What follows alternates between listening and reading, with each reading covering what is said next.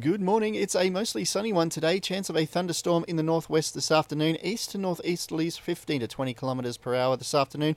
Top temps reaching the mid to high 30s. A high fire danger. UV index is extreme at 12. It's going to be a mostly sunny day tomorrow, and tonight the temps are falling to 21 to 26.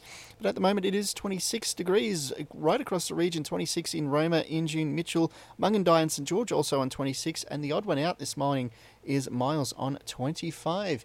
And you're with Cameron here. Hope you're having a great Friday morning on Forzada. And joining us from Townsville at the Shadow Cabinet meeting is our wonderful member for Warrego, Ann Leahy. How are you going, Ann? Good morning, Cameron, and good morning to all your listeners on this fantastic day, International Women's Day 2019. Fantastic. We might start off with that.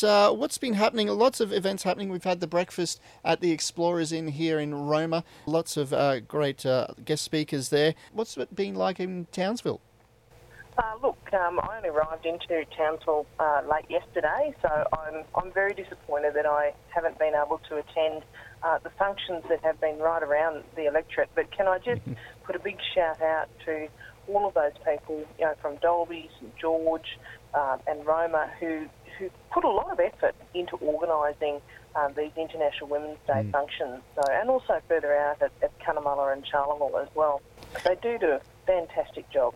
Fantastic. And we have quite a large number of women entrepreneurs and business owners and stuff, so a big shout out to them as well. Yeah, look, absolutely. And not just to the women too, but also for the men who actually mentor women to do a lot of those things that happen in the workplace and also outside in the community as well. Exactly. And we might move on to the local council voting system. It's been in the news this week. Is there any updates that you can tell us? Yes, look, there is some further information that's come forward. So what the Palaszczuk Labor government is attempting to do is to rig the voting system for local government and make massive changes. There were no recommendations from the anti-corruption bodies in relation to those changes for the 2020 elections. And what has come to light just recently is that there will be a system whereby ratepayers will have to fund the candidate expenditure for the candidates in local government. So this will put additional imposts on ratepayers, and it will mean, in some areas, it will mean that services and infrastructure will have to be cut. So that is very disappointing that the Palaszczuk Labor government are going down that road. It hasn't been recommended to change that voting system and change the system of how we actually elect our local government representatives. It's currently all first past the post. So very, very disappointing. They want to go to a compulsory preferential system and really change that system around. Disappointing because councils don't want to do that. And that's what they're telling me, and communities don't want that either. In our region, we're trying to survive due to the drought. They don't need these added distractions being forced upon them by the Palaszczuk Labor government.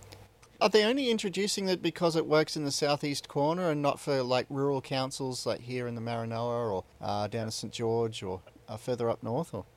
Well, it doesn't actually. It's first past the post in the southeast corner as well. So, that's the crazy part about this. That there's certainly a move to do over the Brisbane City Council, which is disappointing because they seem to be travelling fairly well down there, and then they've caught all other rural councils in the net. So pretty disappointing sort of stuff, but not needed and not recommended by any of the anti-corruption bodies for the 2020 election.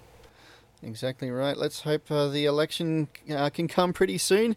And also, apparently, there's no change to the pub licensing fees for the Warrego electorate.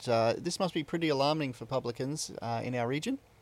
Look, there's about 58 pubs and clubs across the Warrego electorate that will not receive a concession on their liquor licence come the 1st of July. So if you have a line from about Mitchell down to Durham-Bandy, those pubs and clubs that are classified in the very remote area to the west of that line will receive the concession.